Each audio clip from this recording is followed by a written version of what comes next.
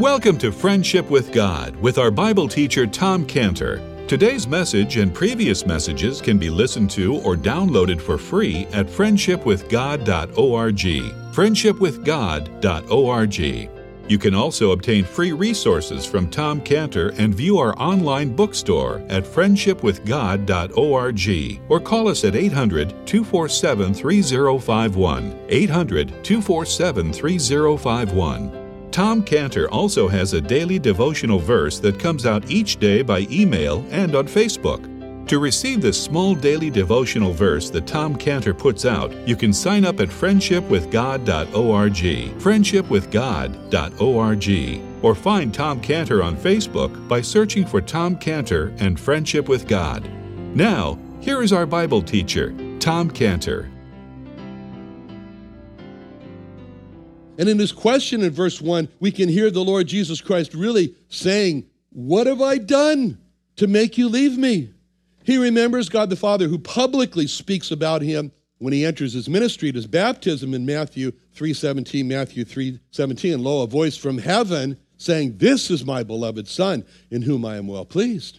He remembers God the Father's voice on the Mount of Transfiguration in Matthew 17:5, while he yet spake, behold, a bright cloud overshadowed them, and behold, a voice out of the cloud, which said, "This is my beloved Son, in whom I am well pleased. Hear ye him?" And his whole life has been wrapped up with one goal, which is to please God the Father as he gives his final report. And he's so happy to give this report in John 17:4, "I have glorified thee on the earth. I have finished the work which thou gavest me to do." And now God the Father has forsaken him. Forsaken him. And we can hear the shock and the stun in his question, my God, why hast thou forsaken me?" We can hear him say, "Your presence with me has been my highest treasure. I never wanted you to leave me. Why? What have I done? Why hast thou forsaken me?" His question is so personal when he says, my God. He doesn't, in these personal pronouns, "My God, why hast thou forsaken me?" He didn't say, "Why have I been forsaken?" or "Why have you forsaken?" It's very personal when he said, "Why hast thou forsaken me?" And he answers the question, as we said here in verse 3, "Thou art holy." That's the answer, the holiness of God. He understands. It's the holiness of God that is the reason that he's been forsaken by God the Father. Why? Because the great transfer has begun. The great transfer has started. What transfer? The great transfer, the great laying on him has begun, which is prophesied in Isaiah 53:6. Isaiah 53:6. "The Lord hath laid on him the iniquity of us all." That's the great transfer, the great laying on of him. The great bearing has begun. The great bearing, what bearing? Isaiah 53:11. "He shall bear their iniquities." Isaiah 53:12. "He bare the sin of many." Isaiah 53:4. "He hath borne our griefs." The great carrying has begun. Isaiah 53:4, "Surely he hath carried our sorrows." The great wounding has begun. Isaiah 53:5, "But he was wounded for our transgressions." The great bruising has begun. Isaiah 53:5, "He was bruised for our iniquities." And what is all this? What is all this great laying on him of the iniquity of us all? What is all this great bearing on of all of our iniquities and sins and griefs? What's all this great carrying of our sorrows, this great wounding for our transgressions, this great bruising for our iniquities? What is all this? This is 2 Corinthians 5:11. This is 2 Corinthians 5:11. "For he hath made him to be sin for us, who knew no sin, that we might be made the righteousness of God in him." This is all the great transfer. It's begun. This great transfer of all of our sin from us to him. The great laying on of our sins on him. The great bearing of our sins. The great carrying of our sorrows. Wounding for our transgressions. Bruising for our iniquities. It's all involved in him being made, what 2 Corinthians 5:21 says, being made sin for us. Now, as our sins were laid on him, and he bore our sins, carried our sins, God cannot look on the sins that were laid on him. He was bearing, he's carrying, he's being judged. As it says in Habakkuk 1:13, "Thou art of purer eyes than to behold evil and canst not look on iniquity. That's it. Habakkuk 1:13. God has purer eyes than to behold evil. He cannot look on iniquity. That's it. That's the Psalm 22:3. But thou art holy, O thou that inhabitest the praises of Israel. Only those who have been made holy can be in the presence of God. As Eric quoted, and I didn't coach him to quote this, but he quoted this in Psalm 96:9. Oh, worship the Lord in the beauty of holiness. We must be in the beauty of holiness to worship the Lord. The essential quality of God is that he's holy. Isaiah saw this, Isaiah 6:3. One cried unto another, he wrote, when he saw this, and they were crying, holy, holy, holy, kadosh, kadosh, kadosh is the Lord God, Lord of hosts. The whole earth is full of his glory. God was holy. And at that moment, the unthinkable happened for which he had prayed that if it was possible, this cup would pass from him. And that was 2 Corinthians 5:21. For he hath made him to be sin for us who knew no sin, that we might be made the righteousness of God. Now, when it says here in 2 Corinthians 5:21, he hath made him to be sin for us, please, please, please, do not ever think that the Lord Jesus Christ became sin through and through. He was the unblemished lamb. He was never blemished with sin, even at that moment. The Greek word that's used here for sin is harmatia, harmatia. And when the Septuagint translators, the 70 translators in Alexandria, translated the Old Testament into Greek, they used that word, harmatia, to refer to the sin offering in the book of Leviticus. It's a sin offering. So the Lord Jesus Christ is the same yesterday, today, and forever. That means that he's holy yesterday, today, and forever. As a sin offering, he bore our sins. He suffered the penalty for our sins, but he did not become sin in itself. Benny Hinn, anyway, he is 100% in error when he said that the Lord not only did not, I can't even hardly say these words, I have to read them, did not take my sin, he became sin, he became one with the nature of Satan. The Lord Jesus Christ was holy on the cross. Even as he bore our sins, he never became sin itself. He never became one with the nature of Satan. When the Bible said that the Lord Jesus was made sin, it means that he was made the harmatia. He was made the sin offering, and he bore our sins, and he received the punishment for our sins. But because he was bearing sins, God the Father could not look on him because God cannot look on iniquity. That would be for God to see sins, which he can't do because the Father's holy. So here we have the answer to the question, why did he cry from the cross of this deep inner anguish, this extreme torture of his soul? Why did God forsake the Lord Jesus Christ on the cross? Why did the Lord Jesus wail from the cross? Why did the Lord Jesus cry this from the cross? There's only one answer. Verse 3, thou art holy. It was because of the holiness of God. He cried from the cross because of the holiness of God, because he was made the sin offering for us.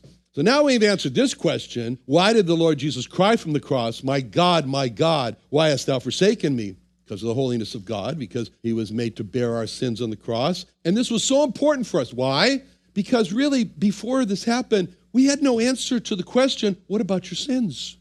We had no answer. And we had no response to the question, well, why should God not cast you into a forsaken hell for all of eternity? We were vulnerable. We were exposed to the wrath of God for our sins. And we had one vital need and we needed a sin offering that would be acceptable to God to cover all our sins. And that was the need that the Lord Jesus stepped in to meet when he answered a question in heaven as to who's going to go and become the sin offering for the desperate need of man?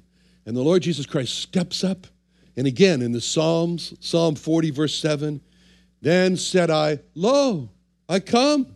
In the volume of the book it's written of me, I delight to do thy will, O my God. Yea, thy law is within my heart. When he said in that Psalm 40, verse 8, I delight to do thy will, he was focused on the will of God.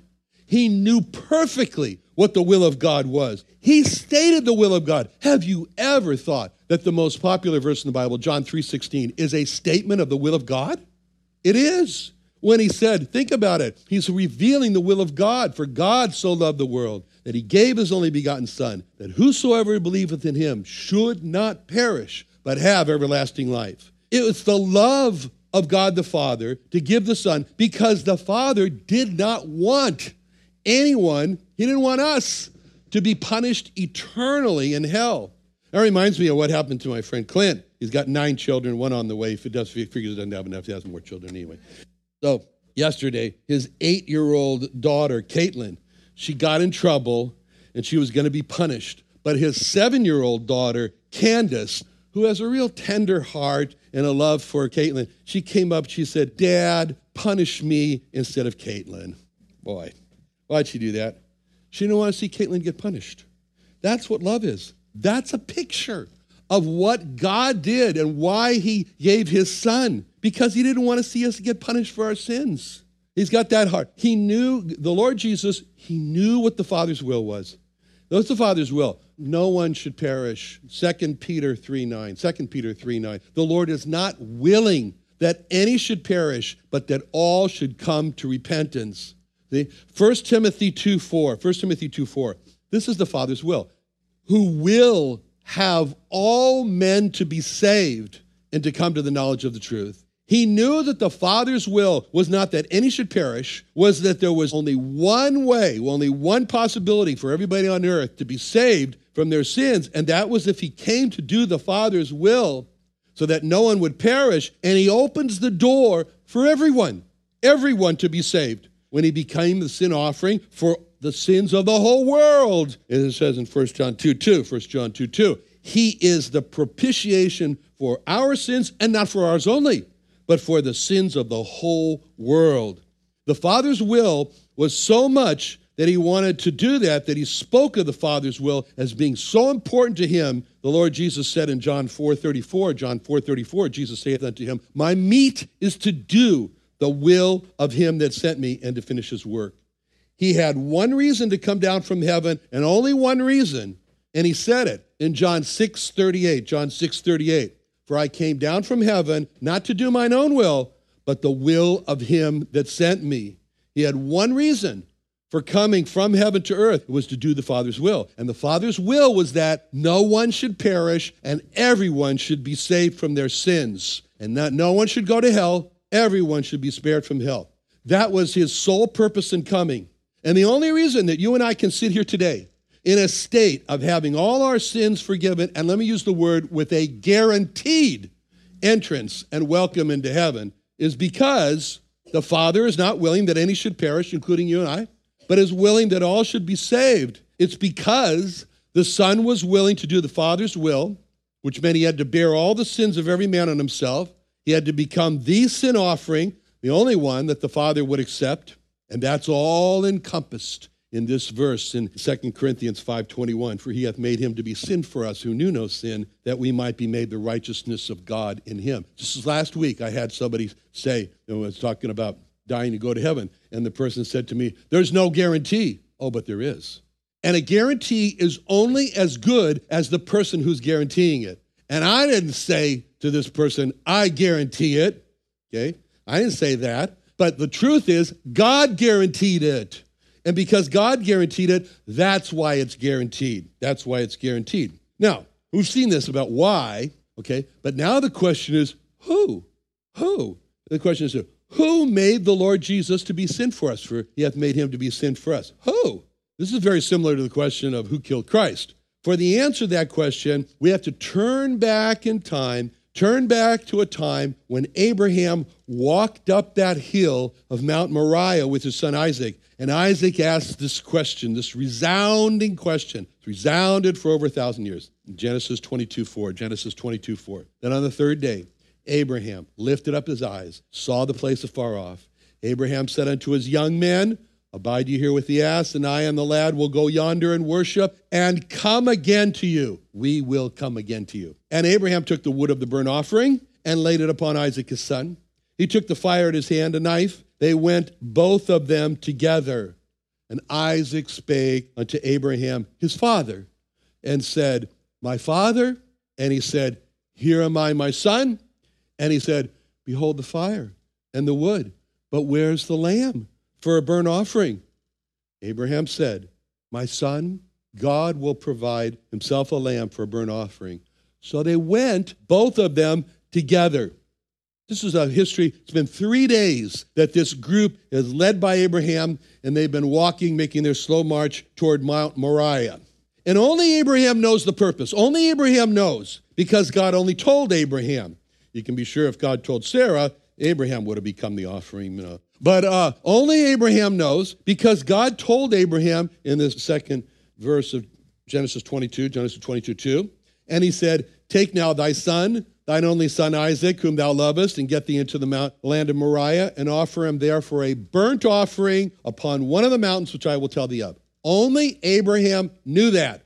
Only Abraham knew he was going to sacrifice his son Isaac as a burnt offering. And all that Abraham told everyone else was in verse 5, Abraham said unto the young men, abide ye here with the ass, and I and the lad will go yonder and worship and come again to you. All that Abraham has told everyone, including his son, as to what he and his son were going to do up there yonder, is that they were going to go yonder to worship, and that he and his son would return alive, both of them, because Abraham believed that God is going to raise Isaac from the dead. Why did he believe that? Because Abraham had the promise that Isaac was going to have children, and dead people don't have children.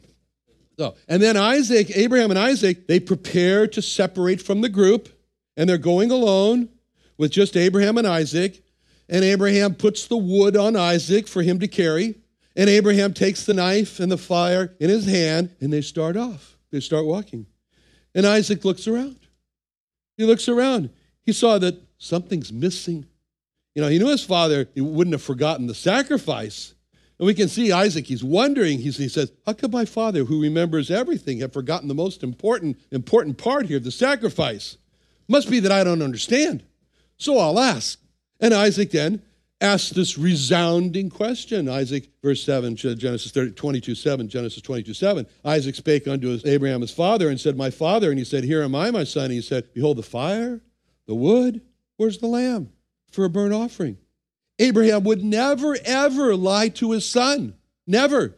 So he reveals to his son this truth. In verse 8, Abraham said, my son, God will provide himself a lamb for a burnt offering. So they went, both of them together. Now, we read words. We don't see eyes. But with those eyes that are backing up the words, Abraham says these 5 words, my son, God will provide.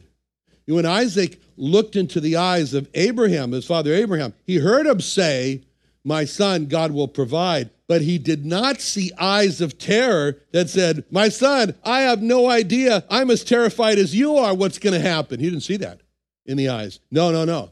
When Isaac looked into the eyes of his father Abraham and heard him say, my son, God will provide, Isaac saw in Abraham's eyes a calm assurance, a resting in trust in God. He saw in Abraham's eyes the same confidence. He saw the same confidence in the faithfulness of God that led Abraham to say to his group, Isaac and I will return to you.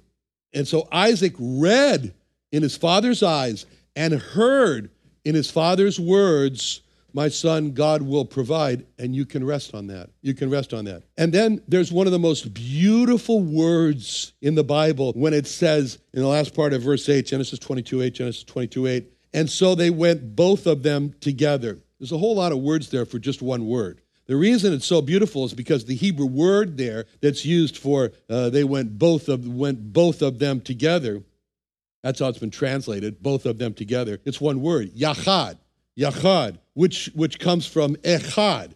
Echad is a wonderful word because it describes the unity of God. Deuteronomy 6:4, the great Shema Yisrael, it says, the Lord our God, hear, O Israel, the Lord our God is one Lord. It says Shema Yisrael, they say Adonai, it's really Yahweh. Shema Yisrael, Yahweh Eloheinu, Yahweh Echad. Echad is expressing a unity which exists in the triune Godhead of God the Father, God the Son, and God the Holy Spirit, as the Lord Jesus Christ spoke of this in John 10:30, when he said, I and my Father are one. He said, I and my Father are, of course, we have it written in Greek, but anyways, I'm sure he said, I and my Father are echad, going back to the Shema of Deuteronomy 6:4. So what this means in the Genesis 22:7, is that Isaac understood at that moment, he understood he was to be the sacrifice. He knew that. And that even if he was to be the sacrifice, there was no need to worry because God would provide. And so Isaac keyed into that assurance. He keyed into that confidence of assurance in God. And that's the beauty when it says they went both of them together. Yachad, from Echad. They went as a unit together. See, that's the Godhead, God the Father, they are a unit together. And Abraham and Isaac went as a unit together in the full knowledge Isaac had, he's going to be the sacrifice. And that's the picture of how the Lord Jesus Christ went to the cross. It was the Lord Jesus Christ and the Father together going to the cross, as he said, spoke about being forsaken by the people. In John 8:29, he that sent me is with me, the Father hath not left me alone, for I do all those things that please him until the time when he bore his sins, and then the Father forsook him. But just as Isaac and Abraham went both of them together up Mount Moriah as a beautiful Echad unit, so the Lord Jesus and the Father, both of them went up to Mount Calvary as a beautiful Echad unit. But on Mount Moriah, we read what happened. And what happened in Genesis 22:9, they came to the place which God had told them of, and Abraham built an altar there, laid the wood in order, bound Isaac his son, and laid him on the altar upon the wood. See, no resistance. No. Isaac has known all along this was going to be the case ever since he asked. And Abraham stretched forth his hand and took the knife to slay his son. It was Abraham that bound Isaac his son and laid him on the altar of wood. It was Abraham that stretched forth his hand and took the knife to slay his son. And in that scene, we see who made the Lord Jesus to be the sin offering for us. It was God the Father who made the Lord Jesus to be the sin offering for us. As it says in Hebrews 9:28, so Christ was once offered to bear the sins of many. Hebrews 9:28. Isaiah 53:4, he hath borne our griefs. Isaiah 53:6, the Lord hath laid on him the iniquity of us all. And Isaiah 53:10, it pleased the Lord to bruise him. He hath put him to grief. So we're approaching now the end of the year. And it's a good time to take time now and look back over the past year and look forward to the year coming. And as we look back over the year, we see our sins. We see our sins, very discouraging. We see our failures. And let's be encouraged to think of how much God the Father is for us, that he did this, and that he made his son to be the sin offering to the point where the son cries out, my God, why hast thou forsaken me? And as we look forward to the coming year of uncertainties, let's be like Isaac and read from the cry of the cross a great assurance of God's love for us, and let's take to heart the words of Abraham to Isaac that no matter what we have to face of the unknown, God will provide. God will provide. We can't change the past, but we can sure ruin the future. We can sure ruin the present by worrying about the future. So we won't worry about the future if we take to heart what Abraham told his son, God will provide. Let's pray. Father, thank you so much for our Lord Jesus. Thank you for your great will that none of us should be punished for what we deserve in hell for eternity.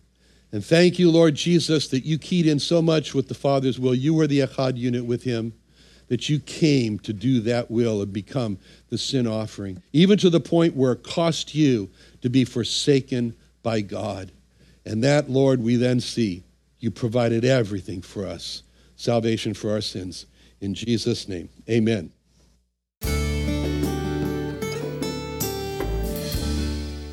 Another wonderful day studying the Bible with our Bible teacher Tom Cantor here on Friendship with God. Don't forget that today's message and previous messages can be listened to and downloaded for free at friendshipwithgod.org.